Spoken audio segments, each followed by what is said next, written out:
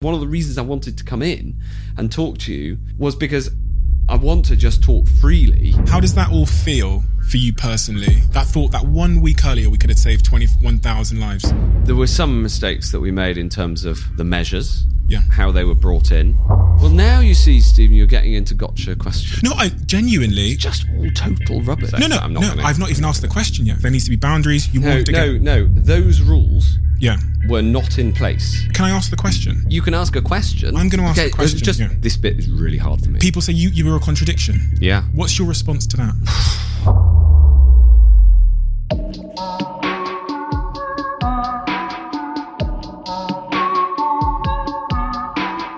When I started the Diary of a CEO, I wanted to create a platform where we get to see behind the scenes, where we get the truth, where we get the context. That is at least my attempt.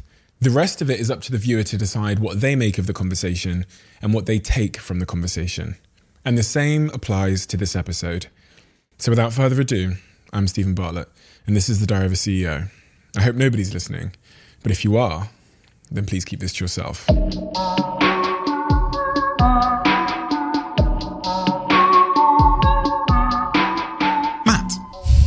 I was really, really keen to have you come and join me in my kitchen here in London to talk in a long form way about a ton of different things that are front of mind for you that have gone on over the last couple of years. I think, usually, and you've listened to this podcast before, so I typically start with childhood and all those things, which I will get onto. But the question that was really front of mind for me, and I think will be for a lot of people, is why did you want to have this conversation here? Well, I love your podcast. One of the reasons I love it is because I think what you managed to do is you managed to get people to be really, really honest about themselves. Right? One of the things I admire about the podcast is that it's important that we have a space where people can talk about where things go well and where people have failed and what they've learned from that. And you're so sort of brutally honest with yourself about it, and you really put that on the line. And that in turn gets it out of other people. And, I've been through this extraordinary experience of being the health secretary in the pandemic. There's a lot of, things that I've learnt through that and learnt about myself. And I want to be able to articulate how I saw it, if you like. I just think that it's just one of the most self-aware podcasts that I've listened to, and now I'm completely hooked. So let's start then. I was brought up in a happy, loving, complicated, modern family. Yeah. Explain. And why complicated?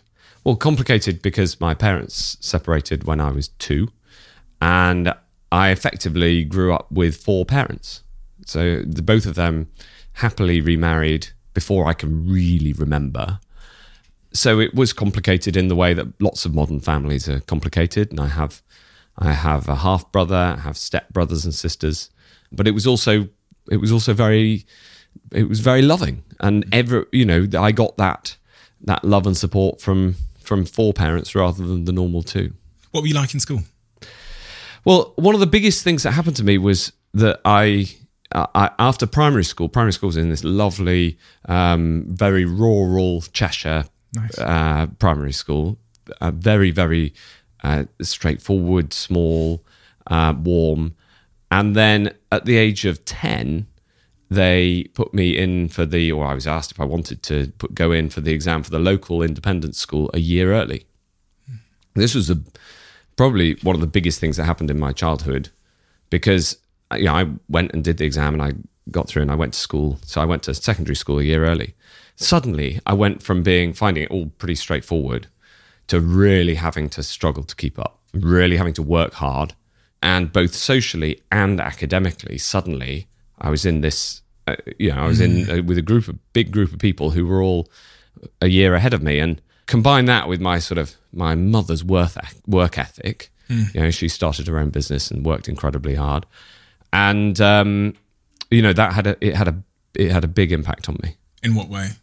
Specifically on the social side, you said that you were socially struggling to keep up. Were you bullied? A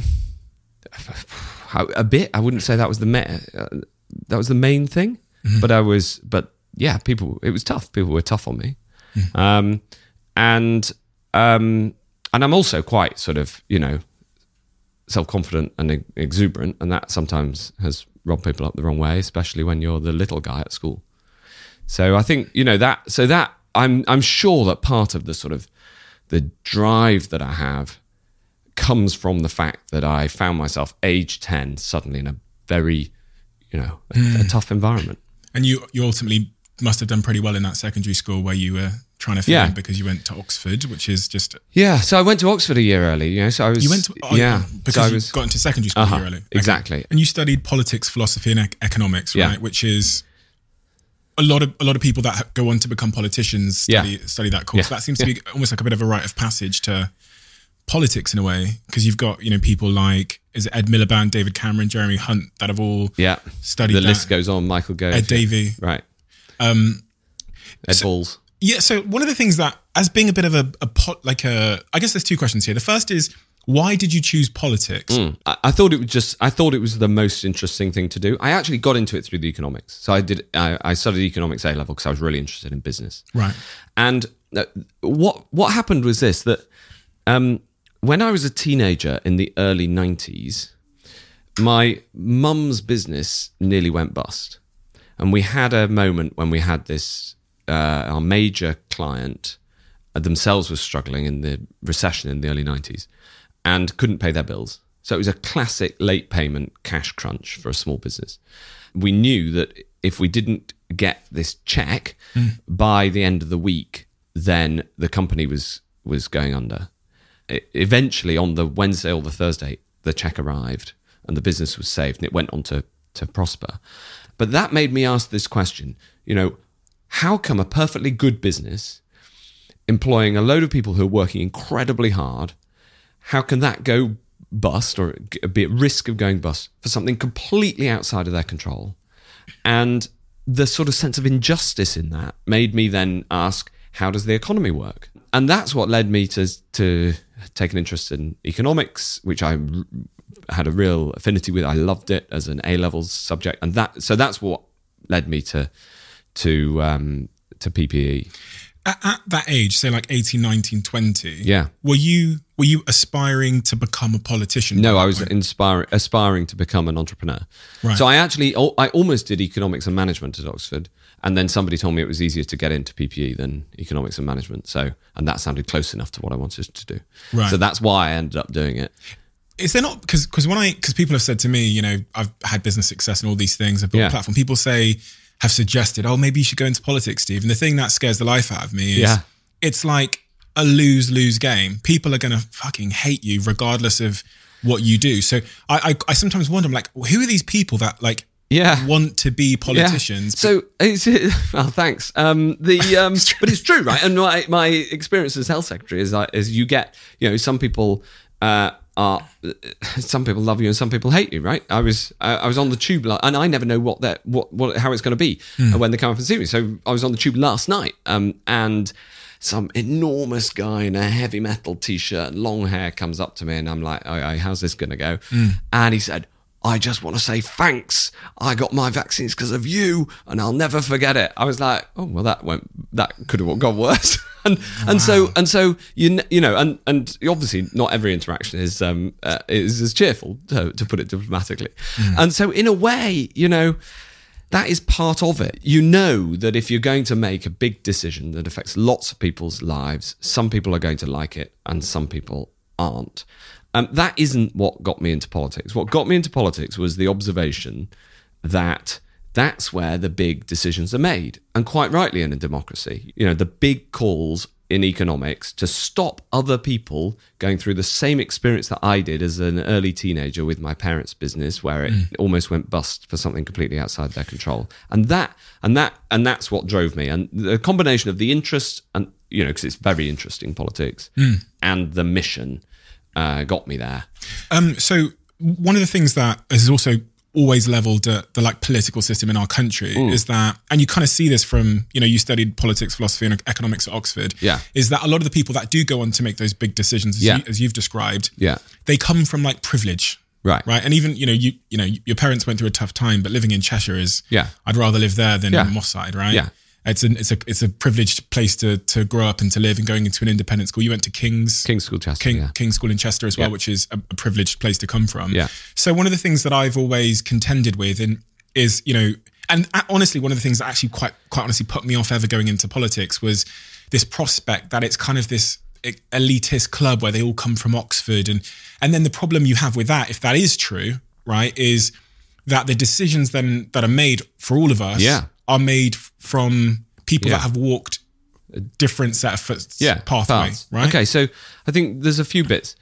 Let's park the Oxford point, because actually, if Oxford and Cambridge and the other top universities get it right, then actually they are great meritocratic levelers, because the thing that Oxford really did for me, not only taught me how to read and write, but it took a provincial boy from Cheshire and put him into exactly the group that you describe, right? So I was from very much a middle class background, but if the top universities get their selection right, who they choose, and if they get the support right, so that people from your sort of background feel encouraged and drawn towards them and then supported once you get there, then they can be great levelers. Okay, so but let's park the sort of Oxbridge debate, because that's the sort of that debate will go on for as long as those universities are preeminent, I imagine. I think the most important thing in politics is where you're going and what you're trying to achieve. And one of the most important skills that I think is incredibly hard to communicate in politics, but is vital to doing the job well, is empathy, right? And you can't walk other people's shoes except through empathy, and the lived experience of a particular background is incredibly important. And I'm a big fan of welcoming people, trying to get people into politics from all sorts of backgrounds. So I'm not disagreeing with your critique. The point is, each and every one of us has our own background. The way that you can try to get over the problem that you describe is through empathy, and that's incredibly important. I can't have empathy for what it's like to be a woman, for example, because I've never been one. No, so that's not true. You can have empathy for it. I can have empathy, but I believe that empathy comes, real true empathy for someone else comes from understanding the pain or struggle or situation they're going through. Yeah. And I can never truly understand the pain or struggle that, say, for example, a woman facing discrimination when she's trying to raise money is going through, because I have never experienced that. So I can guess what it might feel like. It's like almost like the topic of racism, I think. No one can know. I don't know how a white male politician that's gone to Oxford will know what it's like to be called the N-word on the playground when I was 11, and how that made me feel, like the feelings of shame and being different that I then went on to feel. Yeah. So I tend to believe that the way we create a truly empathetic political system is by finding a way to get people in that have come from like low economic housing and different backgrounds and minorities. So when I look at the political landscape and I see that a lot of people have come through a very too many people have come through a very privileged background, it makes me think that the decisions that are going to go on to be made will lack that true understanding of what it's like to grow up in a house that is like damp and moldy and there's rats and stuff. So there's I'm grinning because there's two ways to answer this, right? But the thing that's absolutely screaming at me to say to you is that is why you should go into politics. But right? I feel like I can't get in because of course you can get in. You'd be I'll sign you up now. It depends which party you want to join. That's I can only speak for one of them, but go for it. So firstly, that's my actual response. But the other thing is, it is wrong to say that you cannot that you can't empathise with others and others' situations. You can't have lived somebody else's life, but you can seek to try to understand where they're coming from. And I certainly do that. And, that's part of representing a constituency. I think it's actually really hard to communicate in politics, the empathy point, because it's really easy to generalise. And it comes down to the fact that if you poll people, right, most people think that politicians are useless. But when you name a politician, they tend to think that their local person, their local MP, they tend to think that they're great, right? So there's a gap between what people think of politicians as a whole and think of individuals who they've interacted with. Yeah. I think I can definitely empathize with pain and suffering and all of those things. I just think in order to create a truly like representative political system, Sure, it needs to be full of people who have actually gone through those things. Go as for opposed it. to Join, get involved. I think the thing that's always put me off is because when I heard about this, like, everyone's come, a lot of politicians have come from a certain background, and then you see how promotions and stuff are done. It makes me think that it's a bit of a system where we're promoting our friends and bringing them up, and if they've gone to Oxbridge and I went, I studied with them, I'll promote them when I get there. So it's always felt to me like running would be very, very, very difficult because I don't come from that sort of privileged Oxbridge, like typically quite boys club place. Yeah, that's how it feels, right, for me. So I might be wrong. I really think you're wrong, because I think actually the system, in a way, because of this problem, the system actually tries to draw people through faster. Is it doing a good enough job? Look at give him his credit. Look at who Boris Johnson has put in his cabinet, right? And I know that you're immediately thinking of people he was at the same school and university as, right? But there are an awful lot of people who weren't. Right, and I don't want to go through the individual backstory of, the guy who arrived aged 9 from Kurdistan with only his dad with only £1 in his pocket. Yeah. Right. Sajid Javid, who grew up in one of the poorest streets in Bristol and made it from there. And by the way, who's from a family of amazing men. I think he's got 4 brothers. There's 5 of them. Rishi Sunak, right? He grew up in his mum's a pharmacist. He grew up in a pharmacy, right? There are loads of people who have made it from difficult backgrounds, and actually, I'm sad that you have the impression that you do, because it's not really my experience of being there. So you make the decision then to move towards politics. You become eventually George Osborne's chief of staff in 2005-ish, yeah. And in 2010, you became the MP for Mid Suffolk, West Suffolk. Yeah. Okay, yeah. Right. And that was your entry into politics. Yeah. And moving forward, then you get promoted a few times, and then Theresa May comes in and demotes you. Yeah. So she demoted you to Minister of State of Digital Culture. Digital and Culture, and God, that was a brilliant job. So why did she demote you? She demoted me because they decided they wanted a clean break from the Cameron Osborne years. She didn't like George Osborne. Well, she fired him pretty brutally, and I was just head below the parapet enough to get through, and she demoted me. I was attending the cabinet at the time, and I remember the meeting. It was. They had told the press that they were going to fire people until 11 a.m. and then start hiring people. And I was asked to go and see her at 10:50. So I thought, this isn't going to go very well. I walked in, and she'd been running about 15 minutes late. So I walk in, and there's a clock on the wall in her House of Commons office, and it says 11:05. And I said, it's gone 11, so I guess this is going to be okay. And because I thought, at least make her laugh if she's going to be firing me, why make it unpleasant? And she said, well, that depends how you react, because there isn't a space for you in my cabinet, but I know you're really interested in digital, and that's one of the big things that's going on in the world. So would you like to be the number 2 in DCMS and be responsible for digital policy, and just keep your head down and sort that out? And I leapt at it. It was absolutely wonderful. This is maybe a bit of my political naivety, but when I was reading through that you'd been the minister for like digital, business, enterprise, energy, and ultimately health. Yeah. How can one person know anything about any of that stuff? Yeah. And how can anyone be a master of 5-6 different things? Yeah, because that's not the job. So it's not the job to be the master. In a way, it's the job to be the people's representative amongst the experts. So your job as the minister is to be able to be the representative of the people who is responsible for the direction of that policy area. And you have endless experts. Your job is not to be an expert, it's to listen to the experts and then decide democratically what direction do we want to go. So an area that I do know, I did have a background in, take on the future of the internet. And what was your background in that?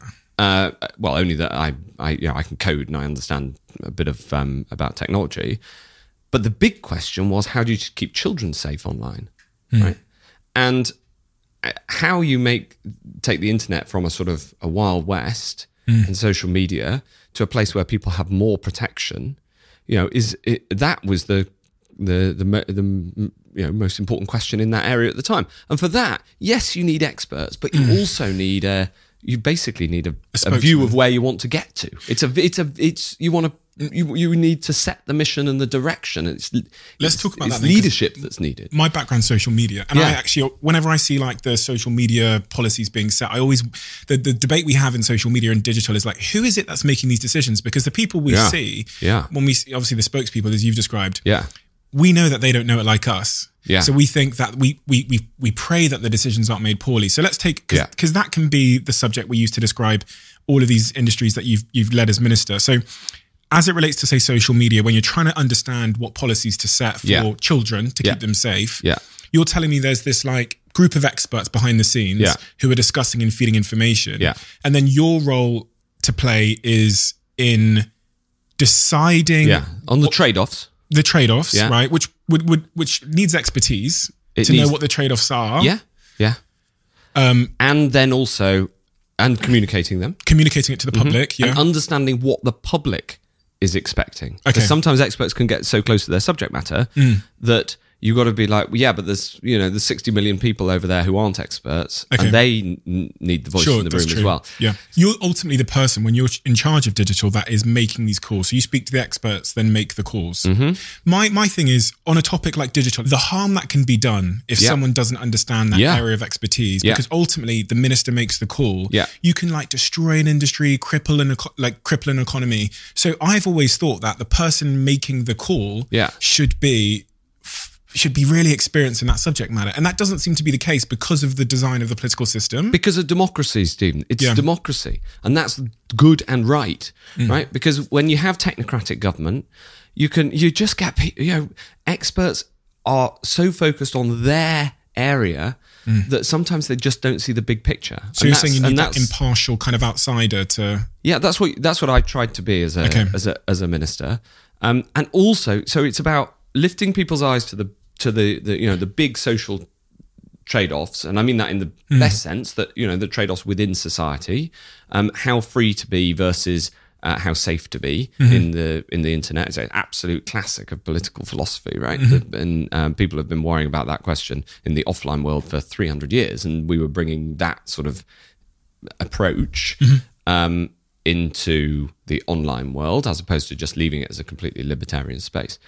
But the job is to synthesize the expert view, but not just follow it, because the experts can become so focused, but also they can't sometimes provide the leadership, right? To say we're going over there, and yes, of course we're going to take on Facebook over some of the harmful content. Of course we are. We're not just going to lie down and say that they can make the rules up. It's interesting because when I see the political debates with things like Facebook, a lot of the government officials, both here and in the US, haven't got a fucking clue what Facebook is. And you can see them asking Mark Zuckerberg the most dumb, naive questions about the platform. And then as an outsider watching that these people that don't understand what they're talking about are ultimately going to be writing the legislation, as someone that works in the industry and could actually tell you what, in my view, having worked in the industry for 10 years, deep in it, that fully understands things like the Cambridge Analytica scandal and data privacy, and really also understands the context of the media pressure, which is sometimes is agenda-based. And I worry so getting that we a don't rational, have experts. So getting a rational solution out of that bundle of problems is not easy. Yeah. So what would you? But it is democratic to ensure that somebody who represents people is ultimately making the decision. But if they're any good, they'll listen to the advice that you get. I think my view is that they should represent the people for sure, and I think that spokesman role in leadership is incredibly important. But I also feel like they should have deep understanding of the nuance and complexity, and have experience in the thing, which kind of brings me on to, you became in charge of health as well, the health minister, which is obviously something not in your wheelhouse. No. So I'm a doctors ask me, why should a non-doctor be responsible for the health service? Now, two answers to that. First is, well, it's pretty arrogant of doctors to say it should be a doctor. Well, what about a nurse, right? Because there's more nurses in the NHS than doctors. Park that minor local issue, right? The reason is because I am there as the representative, not just of those who work in the health service, but of the people who use the health service, which is to say, all of us. And so I think actually it's better for the health secretary to essentially be somebody who is there on the side of the patients. Of course, you listen to the clinical advice, and some of the most amazing brains in the world, right? Like Chris Whitty, Jonathan Van Tam. These people are amazing, wonderful communicators, very shrewd advisors. Ultimately, it's right that the person taking the decisions is representing the people through the democratic process we have, and not representing the producers, if you like. That is a better way of structuring it. You think you believe that? Because I really do. I mean, I don't know these issues deeply enough to know the full complexities, and this is maybe even proving my point that I don't understand the nuance of politics, so I can't actually say if that's a better or worse system. One would assert, though, that the best solution might be to have someone who understands the side of the patients, because they are one. We're all humans. We all live in this society, so we use the NHS. That gives me a little bit of empathy as to the system from a patient's perspective, but also someone that understands health and the nuances of that. Maybe that's spent the last 10 or 20 years, working within the industry and can understand those layers, more than someone who was working in digital 5 minutes ago can. It's just an observation as a naive outsider. Look, it's why do these people that don't have experience in a subject matter become the minister for it? Yeah, it's quite a common. It's quite a common critique of politics. And different countries deal with it different ways, right? So some countries, the entire cabinet is made up of people who aren't in parliament. The US cabinet is made up of people who have to, by law, not be in the Senate or the House of Representatives. But then you get even more of a divide between the sort of political and the democratic over here, and the essentially technocratic over there. I think that our system is better than the US system, because these two things are merged together. Because you get, in taking these decisions, you get incredible advice. You get access to all the industry experts that you want to talk to, and ultimately you're making balanced judgments. The way the UK does it as well is the civil service will never put forward a proposal that they don't think is workable. That's the deal, right? So you do have these long-term experts who have been in the field, and they'll say, okay, this is where, the way I tried to do it was, I'd say, this is where I think we need to get to. How should we best get there? And then the experts will come up with a plan of how to get there. Okay. You might have a view on some of the details of that, but essentially, I saw my job as saying, this is the mission, and then communicating how we get there, and then being advised on the way from A to B. Because the thing you lose if you go for your model is you lose the democratic input, and that can lead to things going wrong. In 2019, when Theresa May stepped down, you ran to be the next Prime Minister, or at least to lead the party, right? Well, and that would lead you to being the Prime Minister. Yeah. Why did you want to be the Prime Minister? Because I thought that there was a need for a complete fresh start. Did you think you'd win? No. At least you're honest. Yeah. No, but I had fun trying. No, I didn't think I'd win.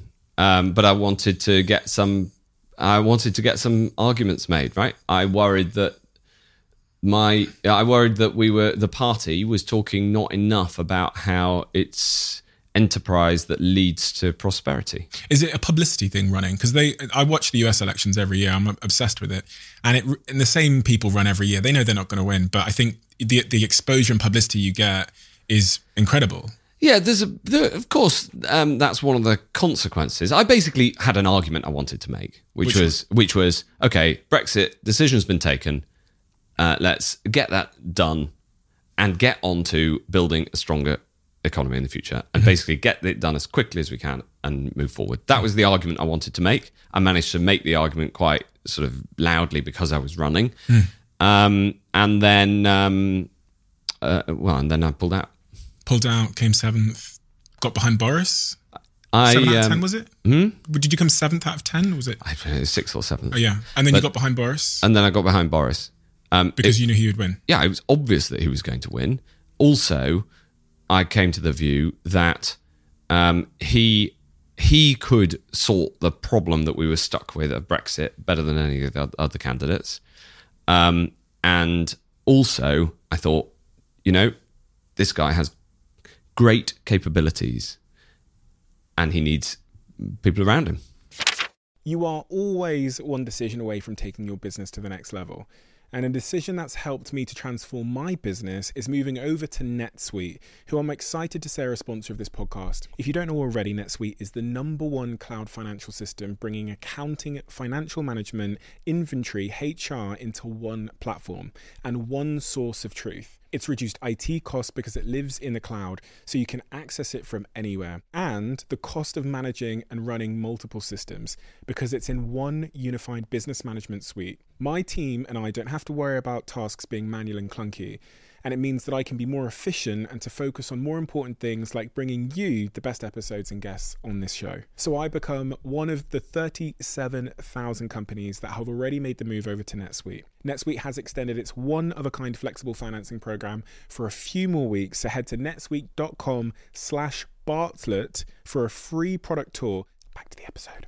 We move forward to COVID, which was, you get appointed as being the health minister when a pandemic rolls in. I know. I remember seeing the Chinese publication on the 1st of January. So it was New Year's Day, and I saw this thing on the inside pages of one of the newspapers to say the Chinese have just announced that there's a new disease, and nobody knew. We didn't know it was a coronavirus. It might have been a flu.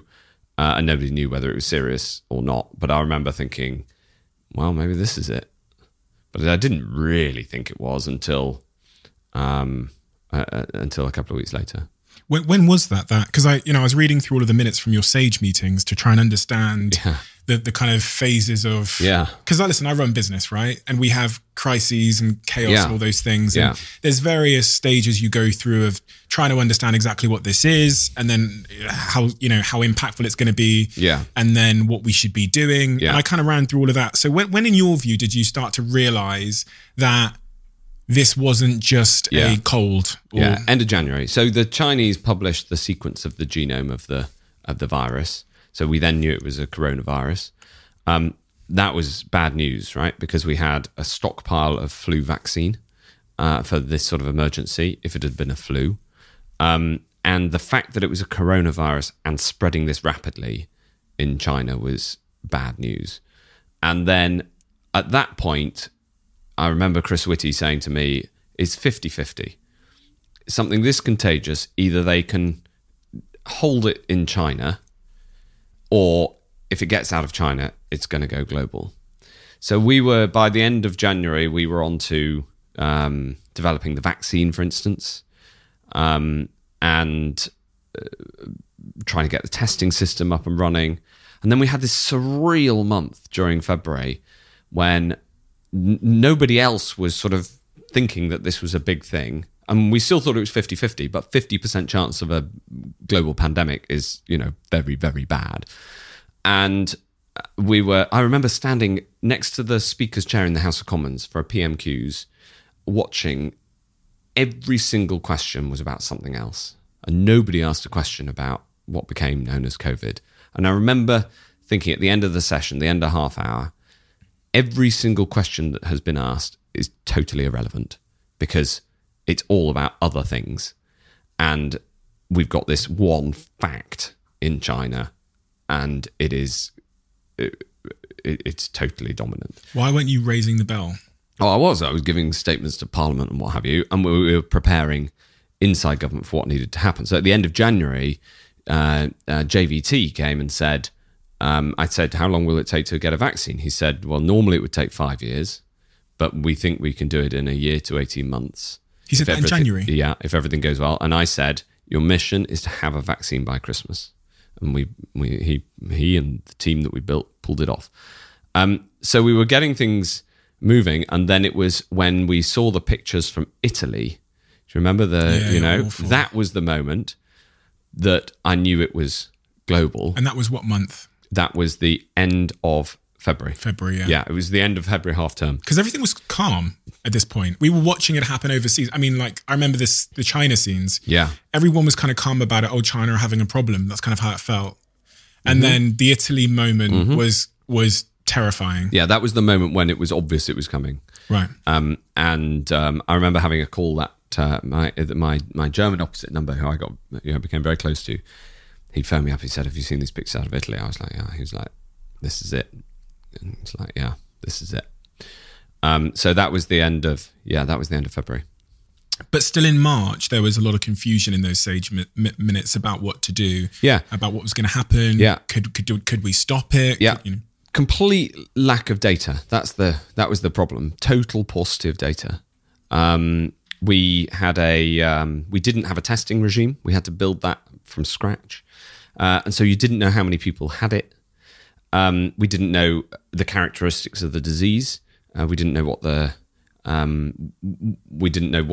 what the symptoms were, largely because the symptoms of COVID are so varied that they didn't have a full symptom list. One of the things that we didn't know for ages, which we now take for granted knowing, is how many people have had it and have got the antibodies.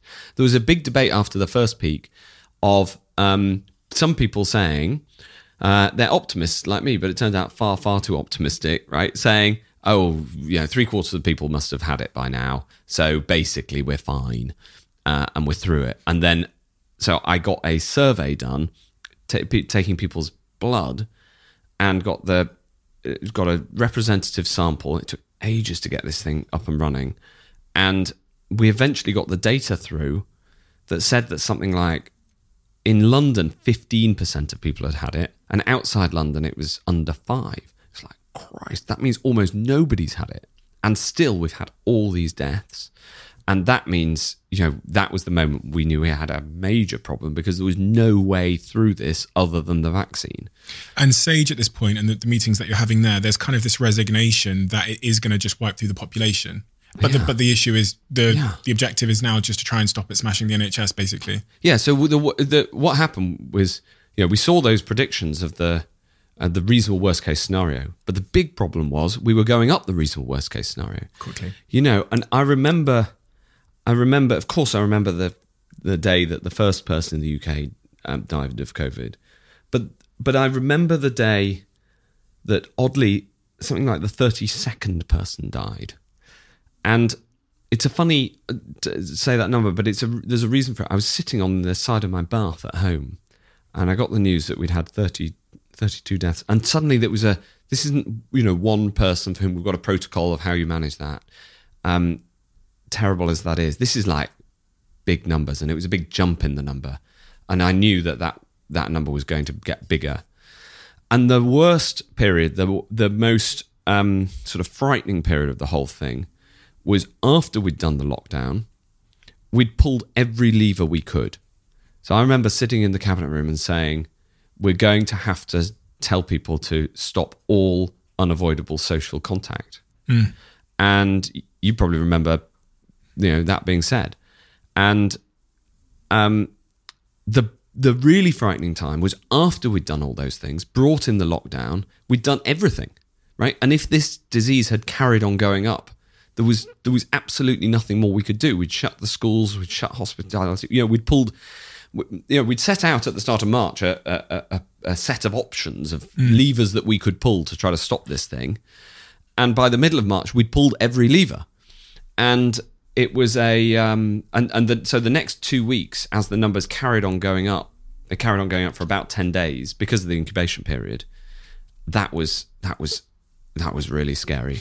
And then they started to turn. And then we knew we could get this thing under control. The criticism levelled at the UK is that we were the last major Western country to pull those levers you've described in mid-March. And when you look through the minutes, there is just several weeks of confusion and indecision. And obviously in those weeks, as you've described there, what you didn't, from what I've seen in the minutes and subsequent interviews, is what you didn't know was the speed of transmission that was going on. Yeah. And obviously because there's that 14-day delay, yeah. So it's funny that it's funny that the previous conversation we had was about how you should have the experts making the decisions. Yeah. The truth is, we didn't have the experts didn't have the data either. So these were difficult calls. Actually, in terms of where we were on the curve, we pulled the levers ahead of other countries because we were a bit behind Italy and Spain. But the lockdown lever. So Spain, France, and Italy went into lockdown on the 9th of March. Yeah, but we reckoned that we were several weeks behind them in terms of the progress of the virus. That it had come to those countries first, and then from them to us. But either way, and that was wrong. The big picture, we were much closer to them than we were being than the best estimate, right? By the best people who were in Sage, the scientists. And, what it felt like was, this is an enormous call. So the costs of action are huge. The costs of inaction are also huge.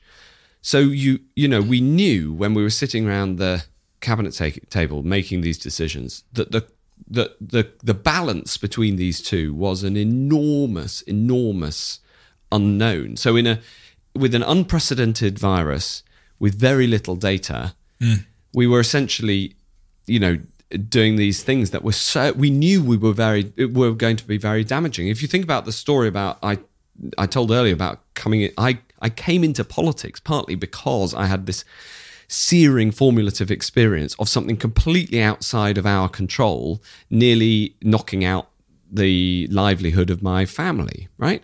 And here I am participating in decisions that were going to have a more devastating impact on businesses and people who rely on social contact in order to survive and thrive. So we were hugely aware of the pain that would come from the decisions, as well as the pain that would come from delay. And the other thing that we didn't know was how the public would react, right? And there's an optimistic story, which is the public were amazing, and the advice that we were getting was, we're not sure whether the public will put up with lockdown for very long.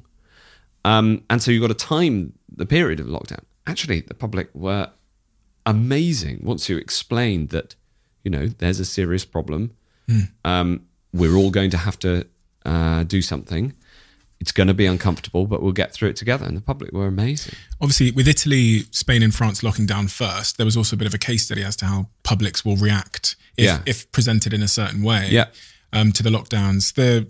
Because we were later in locking down people, if you look at the numbers, they say that there's about if we'd locked down a week earlier, 21,000 people would still be alive from that first wave. When you hear that... How does that sound and feel? And also around that time, Boris Johnson goes and does that interview and references one of the options being taking it on the chin. And then in hindsight, how does that all feel for you personally? That thought that 1 week earlier we could have saved 21,000 lives. Yeah. It's obviously it's something that I'll always think about.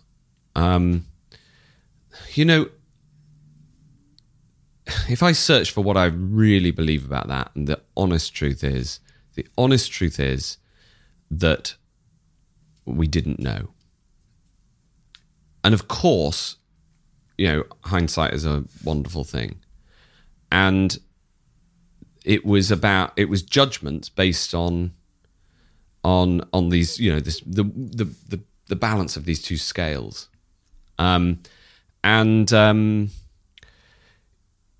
I think that whenever you go through a period of history, ultimately it's about learning from it. You've got to make sure that if a pandemic, a disease happens again, we'll be far better prepared. And I think that I think the Far East was far better prepared because they'd been through MERS and SARS. And honestly, that how I feel is like, I really wish we'd known then what we knew now.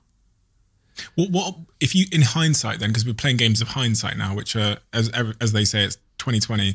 But when you look back honestly at the decisions that were made and how you got the data and the way that the meetings were handled with Sage and all of these, and ultimately what led to these decisions, what in hindsight, which is a wonderful thing that we can only deploy in the past, in hindsight, what do you think were the mistakes, all the areas where we could have done better in the decision making, how we got the information and all those things? What were those mistakes in hindsight? Well, there were some mistakes that we made in terms of the measures, how they were brought in. As in not hard enough, or just details about the things that really, really matter to people. I'll give you one example. Funerals. We brought in rules saying that 6 people could go to a funeral, I think it was. Very, very restricted. But for some people, especially people who were shielding, the rules were interpreted as, in some cases, even the spouse shouldn't go to the funeral if they were shielding. Now, that was terrible. I remember watching the film of a young boy who died, who was buried by people in hazmat suits without his parents there. And, that was just awful. And, you listen to that, right? And we changed the rules and made it clear. So, that was all the time. I'd say, all the time we were on the lookout for, okay, what do we need to be doing differently? Because it was unprecedented. And there was in hindsight, some of it looks like these were sort of hard and fast and obvious decisions. They weren't obvious decisions at all. And we were constantly sort of questioning ourselves in terms of whether we got the judgment right. What was your life like in that time? Oh, yeah. Well, so my alarm went off at 6 o'clock every morning. And I basically had about half an hour with the kids in the morning, and then I'd get picked up at 7:30, maybe 7 o'clock, and then work. It was just unbelievable until about midnight. And what my permanent secretary Chris Wormwald at the start said, this is not going to be over in a couple of weeks, right? We've all got to get ourselves into a position where we can just keep going. This is a marathon, not a sprint. And there was a weekends basically meant that we didn't start work till about 9, and so that was the time off, so to speak.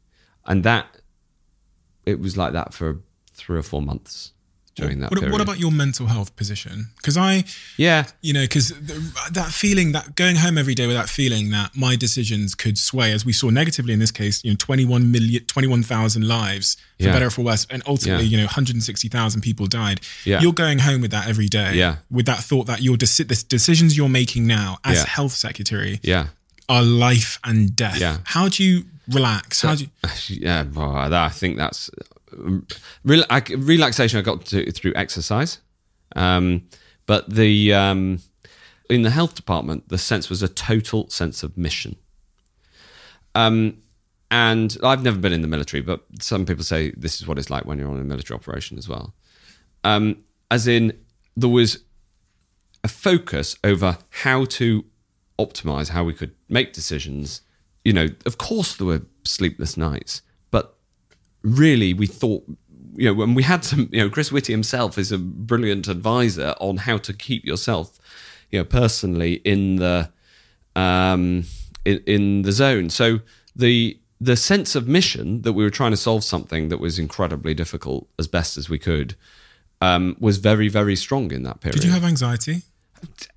It depends what you mean by anxiety. Of course, I was anxious about every all these feeling big of decisions. That awful sense of nervousness that, can be crippling at times. That. Yeah, but it was up to the bit, but not about. I didn't find it.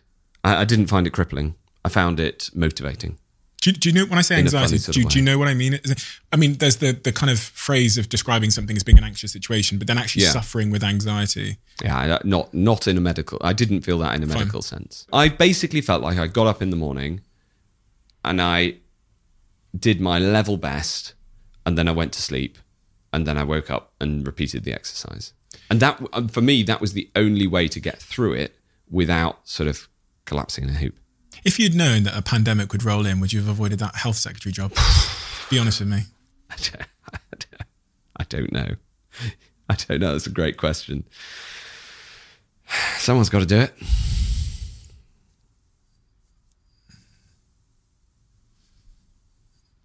Would you have,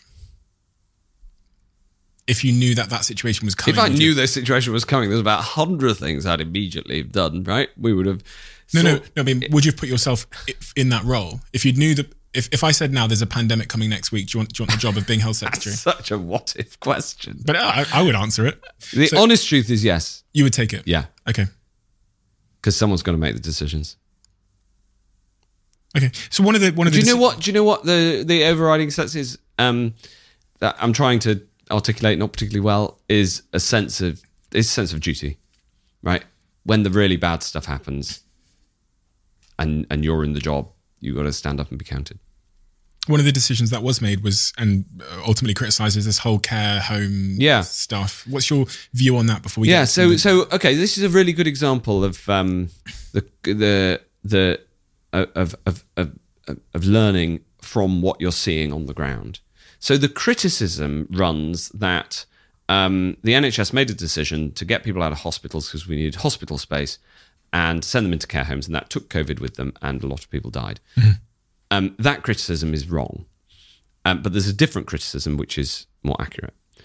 The reason that's wrong is twofold. There's been a piece of work analysis that's done that's shown that approximately 2% of the infections that got into care homes were from that route. And the reason for that is that when those people went into the care homes, they then isolated in the care homes because they weren't tested, because the tests didn't exist. Now, I wish to God that the tests had existed, and that was a big part of my life, trying to build this testing system. But they didn't exist, and most of those people who left hospital actually went home, not into care homes. The truth is that the peak in the care homes came about a month later. So the facts don't even stack up this narrative. But there's a few false narratives that have got going about the pandemic, and that's one of them. The truth is, and we couldn't say it, we didn't want to say it at the time because we didn't want to demotivate people. But the truth is that the main route of the virus getting into care homes, sadly, was from staff, because staff live in the community and this disease was rife in the community. But I didn't want to stand at that podium and give the impression I was blaming the staff. The thing that we then did was we changed the rules so you could not work in more than one care home. Mm. And in the second wave, the number of deaths in care homes was far, far lower. Yeah. And we had the testing. So actually, what we needed to have done was do the staff movement policy much earlier. And we hadn't spotted that was the route. And so, there's an inquiry that will come and go through all these things. And I'm actually looking forward to it because there's a whole series of points where we've got to make sure we learn the right lesson. And then there's a couple of other things that are up there that, just aren't true and need to be like this whole, we talked about criticism as a politician, mm-hmm. right? One of the things I've been criticised for is for giving a contract to the local pub landlord, right? I don't know whether you've read that story. Yeah, I've heard all of that stuff, yeah. It's just not true. We'll talk about that. I want to just, because the point on the care home bit, it's good. So you've answered one of my points there, which was about that whole rumour that people were being released from the NHS into care homes, and that was causing issues. The thing that I saw from the Sage minutes was that on roughly the 10th of March, which was fairly early in all of this, Sage did say that there should be special policy consideration given to care homes and various types of retirement communities. Yes. Presumably you had the data at that point that said elderly people were being disproportionately affected by. So around the 10th of March, but there should have been an action taken. Yeah. And then in the Sage Minutes, you don't really see care homes or retirement communities mentioned again until a month later, when there's been serious death in care homes. I think people going into care homes were 10 times more likely to die than if they'd just gone home because of the more than 10 times more likely to die. I think at the peak of the pandemic, the first wave, there were 17 times more likely to die in a care home than had they just gone home to live with, in a private home. Yeah, but that's because there's lots of reasons for that. You've got to unpack it. So firstly, it is the most vulnerable people who live in care homes. So their vulnerability to the disease is much greater. Secondly, the nature of care homes is obviously that the disease can spread more easily. And every European country had this problem. But the broader point about the Sage Minutes around that time, action was taken. But we didn't get to the policy that I think had the best impact, which was the stopping people from working in more than one care home for several months afterwards. Yes, and if we'd known that was going to be the thing that would say stop it as much as it did, obviously we would have done that. We would have done that earlier. But again, it comes down to not knowing. Yeah, and I guess this is a point of judgment. Hindsight has revealed that was a mistake. Some countries got it right. New York didn't get it right either. Right, so, but other countries did get that. And the other thing we were worried about. So we were worried about a different problem that didn't happen.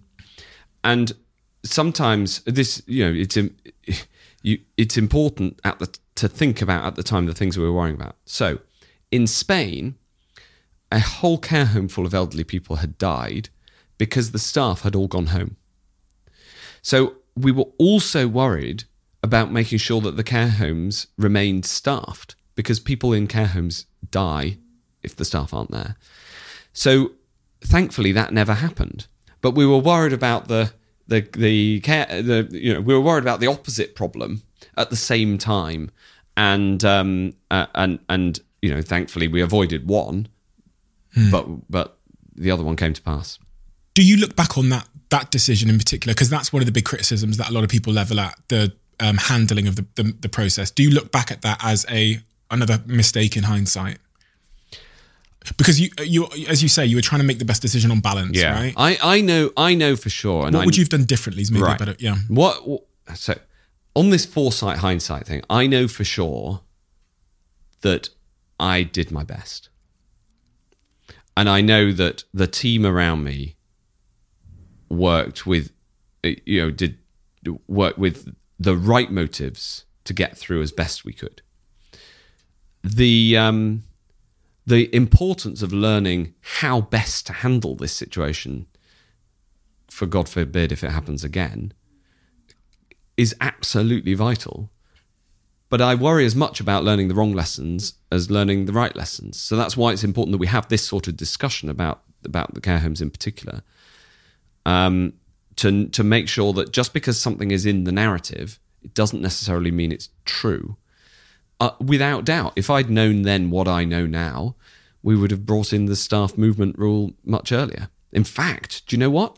You should probably have it in normal times as well, because lots of people die each year of flu in care homes, and so the processes of how flu gets into a care home are probably the same as COVID, because it's just another communicable disease. When people mark the success of our handling of the pandemic, one of the ways that they choose to do it is to compare it to other countries. And in that first wave in particular, our deaths were just so much higher than the comparable countries. So is that not an indicator that we messed up, or that we got it, or that our judgment calls turned out to be the wrong ones? A combination of things, right? A combination of things like the timing of the decisions to lock down, the obesity of our nation compared to others is one other factor. One of the factors that the experts think is a cause is that lots of people travel from all over the UK to Spain and Italy during that half term, and so it was brought back and seeded across the whole country, whereas some other countries like France had it very badly in a couple of cities, but didn't have the spread in the way we did. So there's some things that are essentially, just facts of life that were outside anybody's control.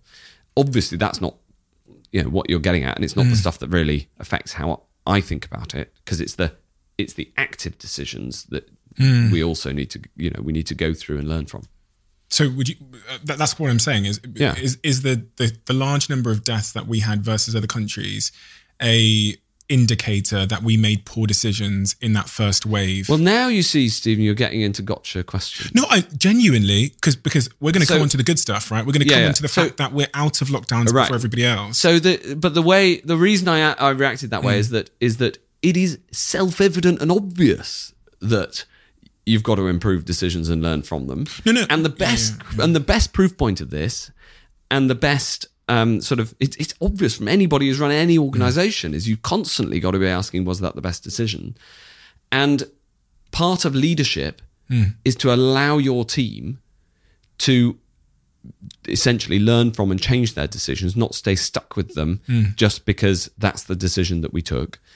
And in the second and subsequent waves, we have done relatively better internationally. So how I feel about all that is I feel sad that the performance in the first half, if you like, was not as good as it could have been. Okay, that answers the question. And then I feel pleased that we learnt quite a few things, and in a way, we did better second time round. Yeah. But the thing I felt at the time, and this is true in any organisation I've been in, is that if you want people to perform at their best, they have to know that if they screw up, they're not going to get shouted at. The question is not who did that; it's how do we fix it. Yeah. And that attitude was a big part of how things, we managed to get better. Testing is another example, right? Testing, first, it was far, we didn't have any, we built it as fast as we could. That needed to go much faster. By this Christmas, the Americans were saying, why can't we have a testing system like the UK? And my view is that Dido Harding did an amazing job. But every time we had a screw up, the question that we asked was, how do we fix it? Not whose fault is it? Did you actually think that was a gotcha question? Because do you think I'm the type of person that would sit here? And, I don't think you are, which is why I called you out on it. Because because every question I ask is honestly genuine. Yeah. Because and then you're right. There's so many things that we did better than all of these other nations. And I'll be honest, I'm sat here really lucky that we're able to do this in person, right? Because of the decisions that the UK took. So no, what I meant by gotcha is that the question of will you get the guy to say that there was X screw up is a classic of the Today programme. And actually, frankly, makes some of the decision making harder. I understand what you're saying. My question was that was the increase in death at the start? Is that evidence, as people claim, that we made in hindsight, because that's all we have now, in hindsight, the decisions were wrong? And also, there's this other exacerbating factor, which was, the World Health Organization at the time, and even I tweeted it, said that we couldn't wait for a vaccine. They said that's what they said. They said we couldn't wait for a vaccine because sometimes vaccines, there's not a vaccine for SARS still. Sometimes they take 5 or 10. I never believed that. So you thought there was always going to be a vaccine? Yeah. And it's true that sometimes, in number 10, he was basically the only other person who agreed with me. Why did he say the take it on the chin thing? Because I used that in my tweet. I remember that. He was actually trying to argue against that. He was saying it comes down to how difficult it is to communicate in uncertainty. He was saying some people are saying we ought to take it on the chin. I don't agree with that. Okay. I think we need to act. Fair. But so one of the reasons it's hard to communicate in politics, and one of the reasons it's hard to communicate empathetically, is that you have to both have the actual conversation, but also every single word you say can be twisted, will be taken and analysed for better or for worse. And I don't hold this against the media particularly, but they will look at those words both within the context and out of context. And so, this is true of this interview, but I knew that coming into it and have decided just to try to answer the questions. But that is part of communication. So Boris saying that some people say we should just, I can't remember the exact word, blast through it or something. Take it on the chin, right? Yeah. But I don't think that's the way we should do it. Instead, we should do it that way. It was written up as Boris floats idea of taking it on chin. Well, he did float the idea, but he then immediately rejected it for a different proposition. I did read the Sage Minute, and to to his and your credit, you don't mention herd immunity as the strategy to take forward in those minutes. Correct. From what I saw. So although that was a widespread narrative, right, it's not actually what was going on in the meetings. The truth there is that some people were pushing the herd immunity idea. Right. And then it bubbled up and came to a head. Yeah. And I went out and killed it. So and how it was did like, no, we are not doing that. So you knew that a vaccine was going to be... At first faith. it was faith, right? At first it was faith, and it gradually became more and more real. Okay. And I knew that we'd got a vaccine for Ebola. Right. And the Oxford vaccine actually comes from the work several years before to get an Ebola vaccine. Mm-hmm. And I just had this belief, and maybe it's because I'm an optimist. Once the data came out in about May that showed that only this tiny proportion of the public had antibodies and had exposure, and therefore it was obvious and categorically impossible to get to the levels of antibodies you need across society without a huge amount of suffering and death. I.e., the people who'd been promoting herd immunity were now evidently and scientifically wrong. It wasn't just it was a bad idea, it was provably a bad idea. Once we got to that point, there was only one way out, and that was a vaccine. And I believe in the power of human ingenuity, and I believed in the team in Oxford, and I also thought that when the whole world is searching for something, then somebody was going to get it right. And so we brought in people to go and buy from around the world, like Kate Bingham, and we took this attitude, which was, sure, we back the British one, but we're going shopping as well, right? And money is no object, and that's what we did, and thank God we did it. Was there a tipping point where, because in the Sage Minutes there's this understanding that this is going to go through the population, and that really the central objective has to be to protect the NHS? And then was there a tipping point where you realised the vaccine was going to come and it was going to come quickly? Yeah. So the strategy then has to go to the vaccine's on its way. So now it's about actually limiting death as well. So it was, once we found out that only a small proportion of the population had it, it was obvious from then on that the only way out was through a vaccine. And therefore the policy became to suppress the virus until a vaccine makes us safe. And I then repeated that all the way through the summer, the autumn. And in the autumn, I was arguing for, to keep this thing under control because the vaccine's around the corner. And people were briefing against me that, no, Hancock's the only one who believes in the vaccine, and it's a running joke that there's only one person who thinks the vaccine's going to happen. And partly to try to stop some of the complications that had happened in testing, I just spoke directly to the Prime Minister on this one and didn't go through his then advisors in Number 10. And it came good. You talked about some of the procurement rumours there. Yeah. One of them particularly that you wanted to mention about a friend that runs is a publishing or something. Yeah. So this is an example of how you need to go through these things properly, and how narratives can sort of spin out of control. And this is true on social media, which you're a great expert in, but it's also true in the mainstream media. So for some reason that is lost in the mists of time, some of the papers got the idea that the landlord in the village that I had previously lived in Suffolk, who had then gone on to run this factory, had got a contract that I had given him. Mm-hmm. And it was on the front page of The Guardian for several days, and it was and it's not true. He didn't have a contract with the department. He didn't have a contract with the NHS. He flipped his factory to making those little plastic tubes, the ones that you stick your test thing into. But we needed millions of these things, and somebody had to. I didn't have anything to do with the contracting arrangements because he was a subcontractor to another business. So there's no way that it's just a total nonsense. And so in a stressed period like a pandemic, a lot of conspiracy theories got going. This was one of them. There've been loads on vaccines from the anti-vaxxers.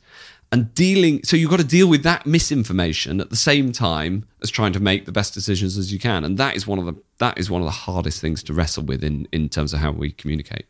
The rumor around that time was that he'd sent you a WhatsApp message and you'd like forwarded him on to someone, and that had led to him getting a deal. Yeah. So he. I mean, these WhatsApps have been published under FOI.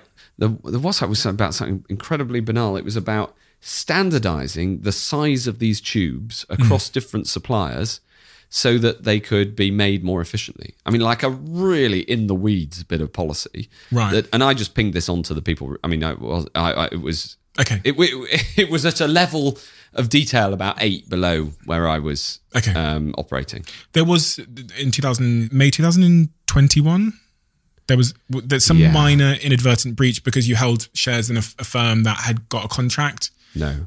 So that's not true either. There you go.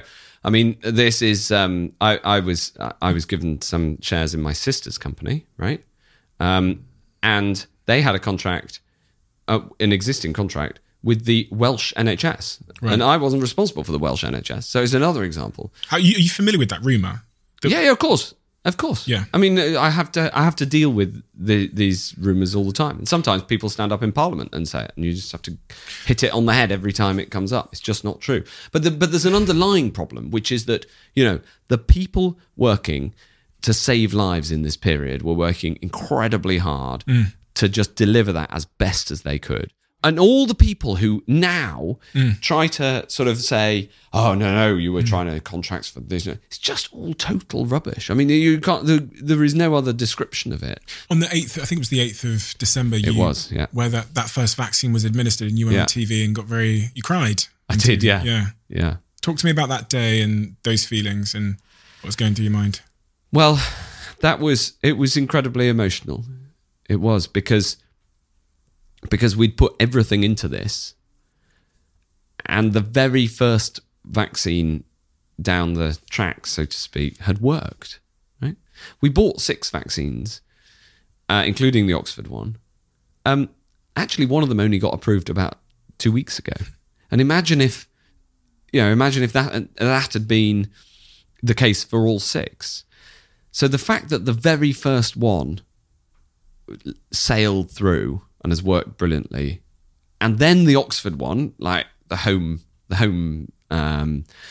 vaccine, that also has gone brilliantly. Although there was a load of noise in the politics of it, and the Europeans getting shirty, but on a clinical basis has been amazing. So on the 8th of December,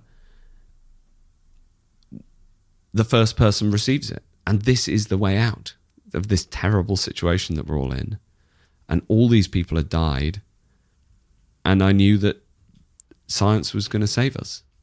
But that wasn't the worst, that was... Then the problem was, at the same time, we were having the second wave getting really big. So it was a really mixed period, because we had the joy that the vaccine was working, but at the same time, cases growing. And I was on Good Morning Britain, and I hadn't seen the image, the video of Margaret Keenan getting. I'm sure you're thinking of it now, right? We can all remember it. And I hadn't seen that image, and they showed the image, and I completely lost it, and I was in floods of tears and totally lost control of my body and my voice. And then I tried to pull it together, and they said in my ear, we're coming back to you in 5. And I tried to pull it together. I just about got it together, and then started talking to, I think it was Piers Morgan again. And on Twitter, they were like, "This guy's making it up. He's not authentic. He was just trying to cry." And the honest truth was, if they'd come back to me like 5 seconds earlier, I would have been in a complete mess. And I was trying to hold myself together. And maybe as politicians, we do that too often. Maybe I should have just been more relaxed about it, because I got a load of abuse for looking inauthentic, because I was trying to sort of be professional and not cry. Well, for me, that was actually the first time that I thought you did have empathy. Right. You know that, right? Because I've said on this podcast, which you've listened to, I said that I thought you were an emotionless robot. Yeah, and I genuinely, so outrageous. I'm just being honest. Like genuinely, I think Jacinda in New Zealand has felt much more, I don't know, like human and emotional. And I think that gives me as a muggle, as a normal person, a sense that they understand me. So when I see politicians being a bit straight-faced and tough, you know who was really good at that? Barack Obama. He would cry after Sandy Hook and these kids shootings. He would just cry. He would stand there in front of the nation and he would cry. And it made me realize that he felt the same way that I did. Whereas the reason I said I thought you were an emotionless robot, and I know you heard it, was because I'd never seen that. And part of the reason, I'll be honest, and I've got to be fair, part of the reason I'd never seen that is because you're put in situations where they are trying to always just get you, like 5-10 minutes. Well, that's part of the reason. So you're defensive. Yeah, right? So one of the things I've learned, without a shadow of a doubt, is that you've just got to let that show. And I find, I find that, I find it hard. You just got to let that emotion show more, and just try to say it as you feel it. The podium doesn't help, right? The very formal communication method, two Union Jacks, oak background. So the podium doesn't always help because it puts that a barrier in place. But then you mentioned Barack Obama, and he stood. The podium wasn't a problem for him. But he is an extraordinary communicator, right? He is an extraordinary. You said you find it hard to show that emotion. Yeah, because the natural instinct when you're especially when you're under pressure in questioning, is to sort of go alpha male. It isn't always the best answer. I think that is a problem with politics. I think that the political leaders that probably will end up doing really well. And I don't see this on either side of the aisle. But because I'm relaxed now in the way that we're talking, there'll probably be something on Mail Online tomorrow. Hancock's in such and such a screw up, right? Because that's how, I don't know what it is. I mean, we've been talking for so long, but there will be that is how the media reacts. And so once you're kind of experienced in seeing that reaction, right? You also then, it tempers how you talk. So actually coming in, one of the reasons I wanted to come in and talk to you was because I want to just talk freely, and I don't care if that is on, item 10 of the Mail Online tomorrow. I'm just trying to answer the questions as best I can. And I genuinely think that is a better way of communicating in politics, and it's definitely something that I've learned. Yeah, and it's something that I've just seen to be so absent on both sides of the aisle is a real sincere feeling of like empathy, and I think that makes politicians feel like they're not us. Yeah, more distant. Yeah. No, and there ends up being a language of politics. Yeah, and some people thinking that they don't understand the code of it's as if it's a code, and there is and it's just. It's not helpful because it puts a barrier up. I worked really hard at trying to do that. That's why I was so upset when I heard you say it. Somebody I really respect saying that I'm an emotional wreck or whatever. Not an emotional wreck, the opposite. It's an emotionless robot. Thanks. No, I've got to be honest. But honestly, for me, it's important to say because A, it's what I said and what I felt, and B, it's actually not just you. It's generally like the politics as a whole. I'm like, what I see in normal people is real empathy. And do you know what the other thing is? It's language. Yeah. When you do those interviews on Good Morning Britain or whatever. Yeah. The language is not human language. It's very political and very controlled. And I think PR training is honestly a curse in politics. I work so hard not to do that. But it's political training. But it is, and it's in particular in response to the aggressive questions. Yeah. Right? So you have not asked any aggressive questions. You've asked insightful questions instead. But when you're on, when you get the type question, you give the type answer. Yeah, and I think that's the issue is how do we get to a state where politicians go, do you know what? That was a bit of a mistake, and I know hindsight's a wonderful thing. Do you know? I'll tell you a story. The first time I did any questions when I was new in Parliament, you go for a meal before you do any questions, and Nigel Farage was on as well, and he had 2 pints, and I said to him, "Like, you having 2 pints before going on any questions?" He said, "Yeah, because otherwise I can't talk freely." And I sat next to him, and he managed to get every single question to an answer about why Europe was awful, but he just absolutely, had a couple of pints, and he sounded like he'd had a couple of pints. Now, I don't, whatever you think of his politics, his ability to communicate in a relaxed way. And I remember thinking every time I then saw him, that was years before the referendum. Every time I saw him, like, you've obviously been drinking. I mean, maybe that's one way to, but I feel like it shouldn't have to.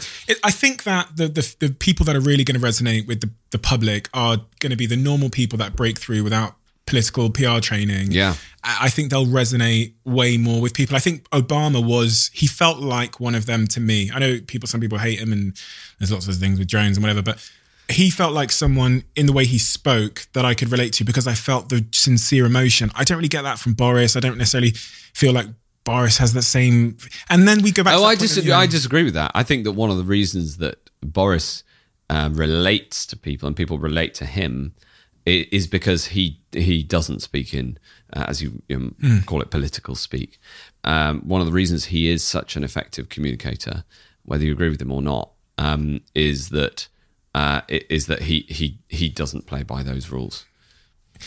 I understand what you're saying. He didn't entirely feel like a politician. So come back to this question about, when we were talking about at the start about people's backgrounds. Yeah. Right. Boris has a background as different from the voters of Hartlepool as it's possible to get. But he can reach people. And I think he's I put him in the Barack Obama category, actually. Really? For people of a different politics. Yeah, I would. Because he's one of the few people who really just will withstand the sort of criticism of the next day's press in order to try to actually say how he feels. He's a very, very emotionally engaged person. Let's talk about some of the stuff that you haven't really been able to speak about at length, which was in September 2020, there was laws established not laws, but there was guidance given to stop us engaging within having casual sex with people outside of our household, etc., etc. Right? Do you think you can ask the question in a little bit more respectful way? So in September 2020, you said, this is what you said, established couples shouldn't be having sex. There should be boundaries. You warned against casual sex, advising the public to stick to well-established relationships, and joking, I know I'm in an established relationship. And you told us to remember the basics of hands, face, space. Yeah. And throughout that period, hugging was not, I remember you saying that you were looking forward to hugging your mum in the 17th of May. And then all of this stuff comes out with the Sun, the CCTV leak and everything in between. Yeah. There's obviously. Can we just start this section again? How would you like to start it? I don't mind all of it except the opening bit about casual sex. Okay, fine. I haven't had casual sex with anybody. Okay. I fell in love with somebody. And we're gonna. And let me ask the question, and you can correct the question, right? So there's all of this stuff. Which what I'm saying is from the. Well, let's start this bit again. Okay. And I'll relax. Okay, fine. But you've got to let me ask the question. Absolutely. This is what we do here. We just talk. This isn't. Yeah, but you've researched a bit about casual sex. No, I've not even asked the question yet. Okay, let's get to that bit. So in September 2020, you said that when asked that established couples, only established couples should be having sex. There needs to be boundaries. No. Okay, so those rules, were not in place. That was advice on TV. Yeah. But those rules were not in place when all this happened. So there's a way that we can do this bit of the conversation, but we cannot do it with you talking about casual sex. Can I ask the question? You can ask a question, but let's ask a question in a reasonable way. Okay, so I'm going to ask the question. Just this bit is really hard for me as well. I completely understand. I actually haven't asked the question yet. This is all just a preamble. No, it's not. What the point that's been leveled at you is very simple. It's that there's a contradiction in what you said and how you behaved. That's what I'm totally get that bit. So can I ask that question? Yeah, go for it. So the point that's been leveled at you is there's a contradiction in how you behaved versus the guidance you were giving as health secretary. Yes. This is not a revelation. I mean, this is not a revelation. Exactly. This is what everyone's been saying. Hugging was advised against, distance. There was this whole hands, face, space thing, which we were all told to obey. Yeah. And couples were, when asked, you were said to stick within well-established relationships. And you jokingly said, I know I'm in an established relationship. Then this CCTV stuff comes out. Yeah. My question is, you talked earlier on about funerals and people going through immense hardship. People say you were a contradiction. Yeah. What's your response to that? How do you receive all of that when this is what everyone says? This is not Steve Bartlett has said it for the first time. No. It's what the whole world is saying at you.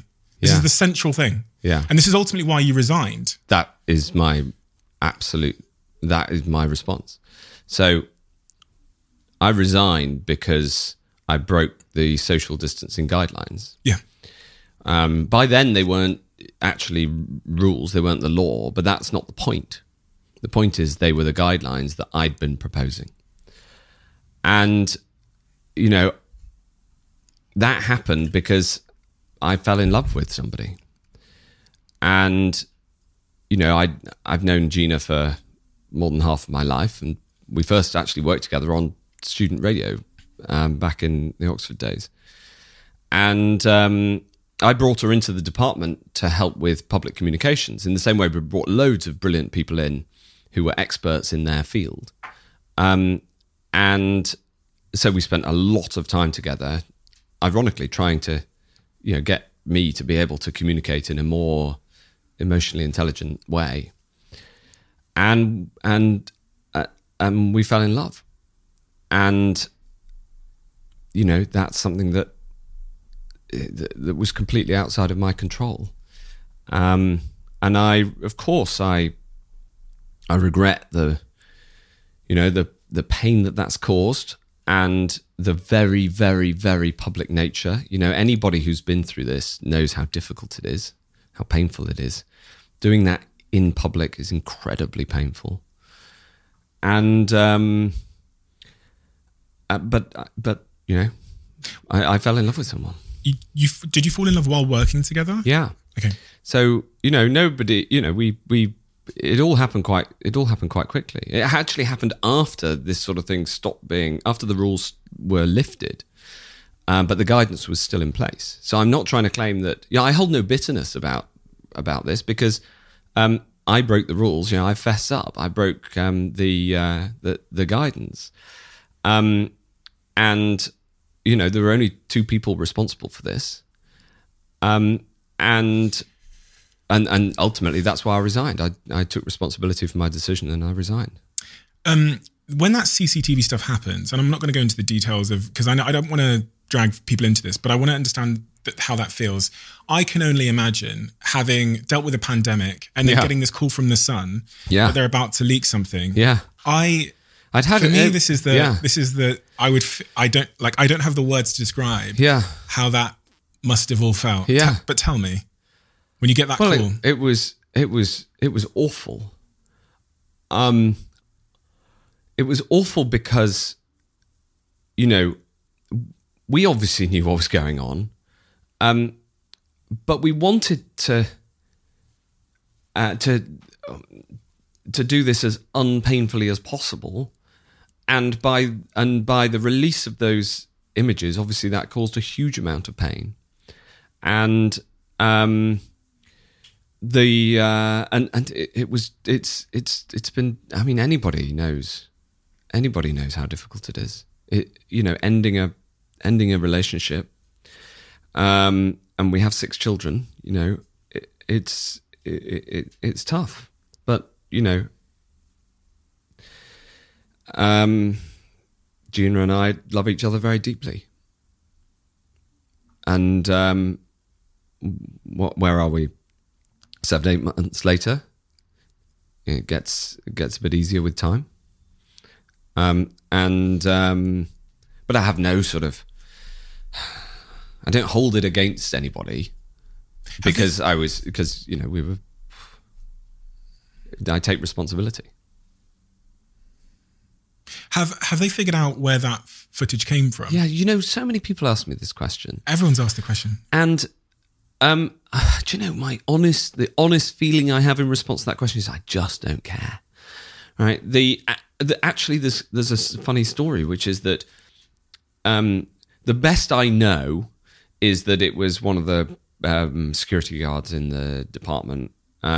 There's a current ICO investigation. I don't know any of the details of that investigation. I haven't got any inside information other than that which is public. However, the investigation is based on a law, data protection law, that I took through Parliament, into which I personally put a journalistic exemption.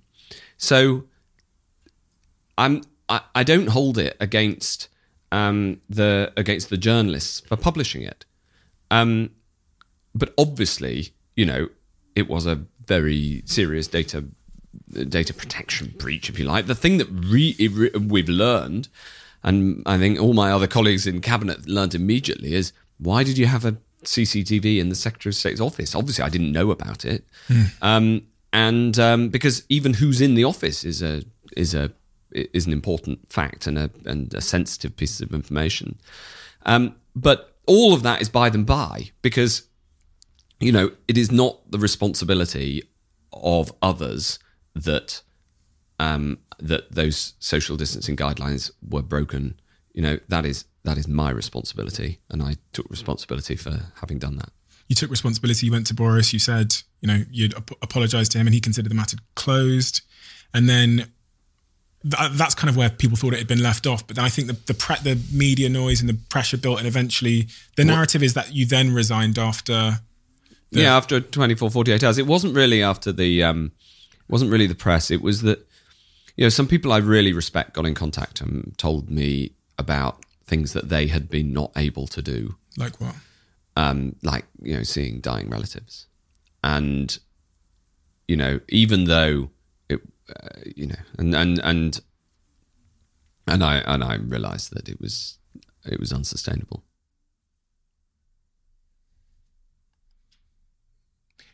Would you class that as the worst time of your life?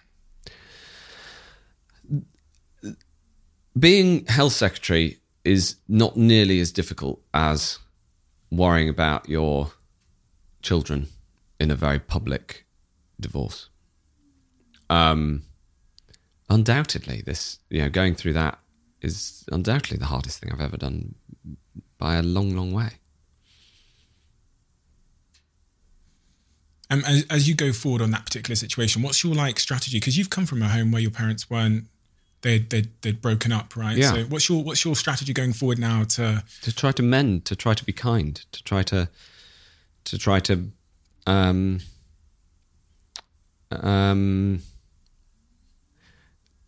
make, on the fact, obviously try to make things better.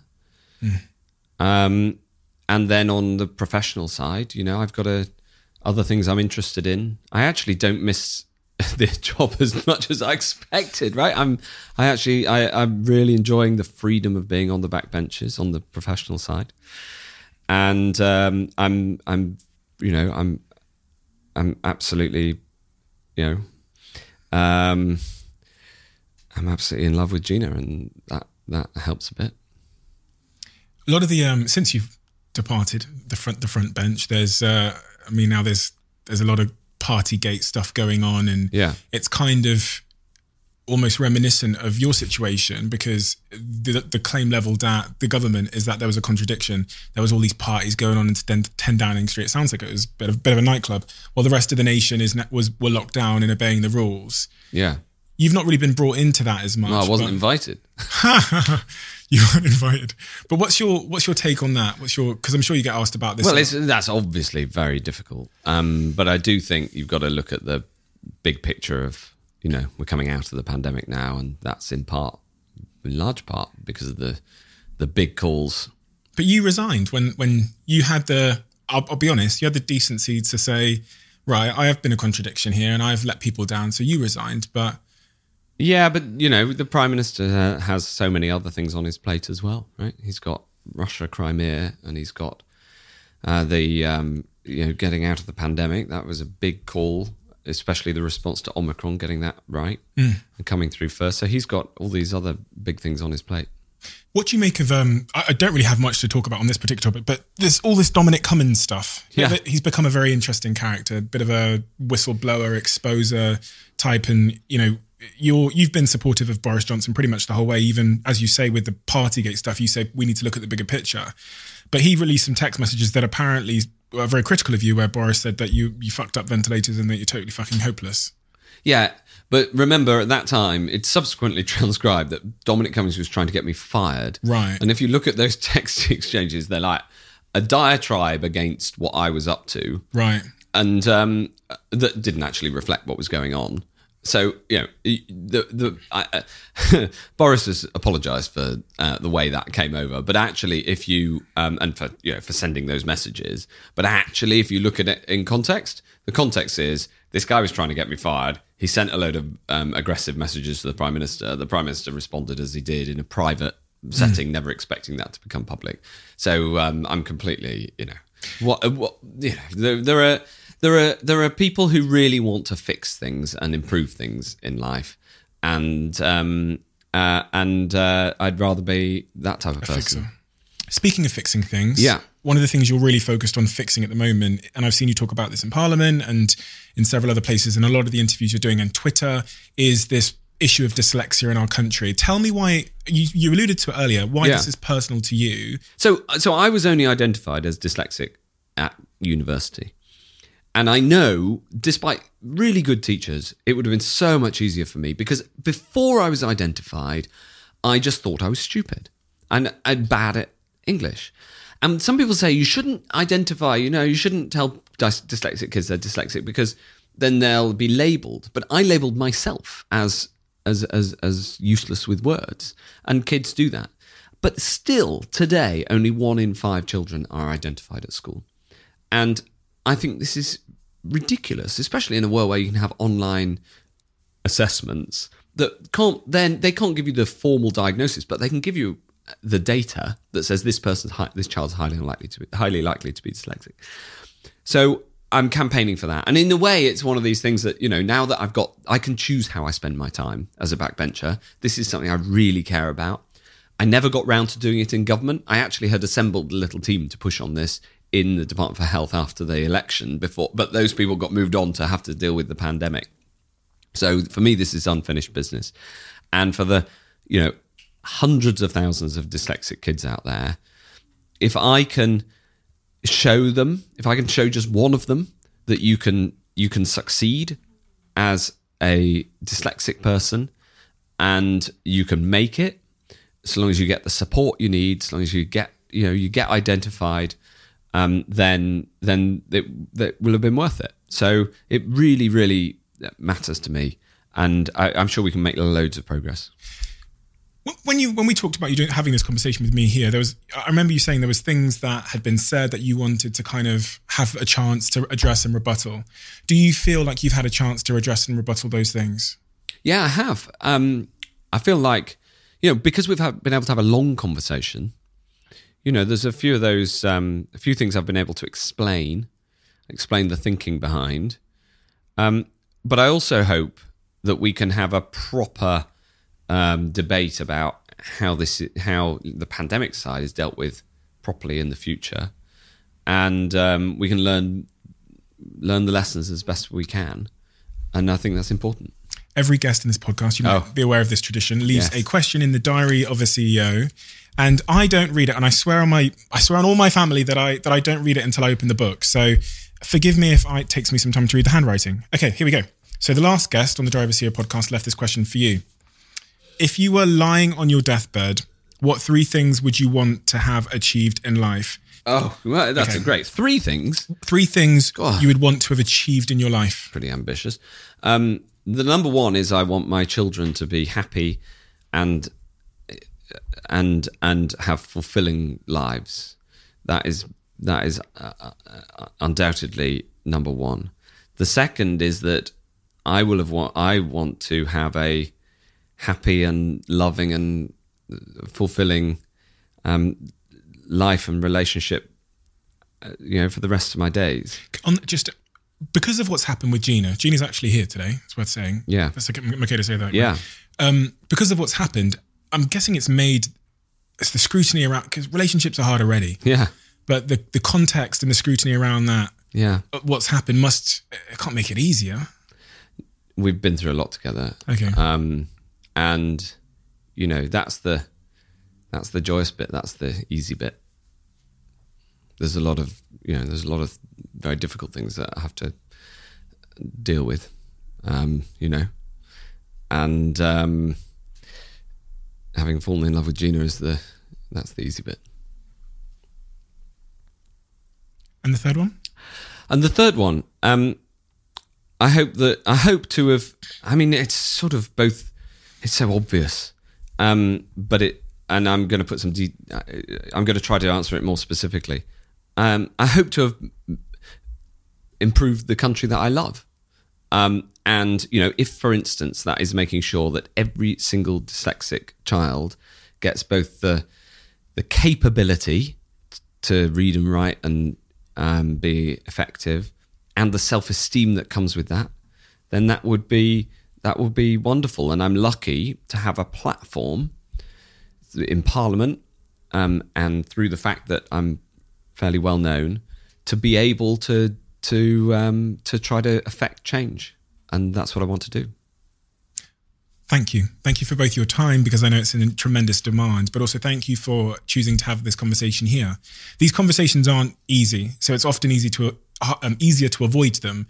And, you know, we talked about the importance of emotion and relatability in politics. So I want to thank you for taking the time to have a conversation where you didn't set any restrictions on me, my line of questioning at all, and you let me ask the questions, which, as a quite naive person who isn't really political, would have. And I think that's a credit to you, and I thank you for that. And well, thanks for giving me the chance. I don't think you're naive at all. You're self-knowing, and yeah, that's the most important thing to know.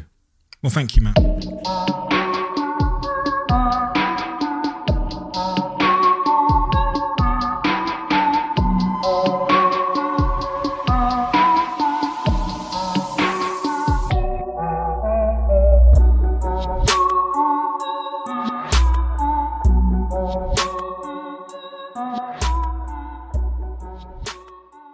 You are always one decision away from taking your business to the next level. And a decision that's helped me to transform my business is moving over to NetSuite, who I'm excited to say are a sponsor of this podcast. If you don't know already, NetSuite is the #1 cloud financial system, bringing accounting, financial management, inventory, HR into one platform and one source of truth. It's reduced IT costs because it lives in the cloud, so you can access it from anywhere. And the cost of managing and running multiple systems, because it's in one unified business management suite. My team and I don't have to worry about tasks being manual and clunky. And it means that I can be more efficient and to focus on more important things like bringing you the best episodes and guests on this show. So I become one of the 37,000 companies that have already made the move over to NetSuite. NetSuite has extended its one-of-a-kind flexible financing program for a few more weeks. So head to netsuite.com/Bartlett for a free product tour. Back to the episode.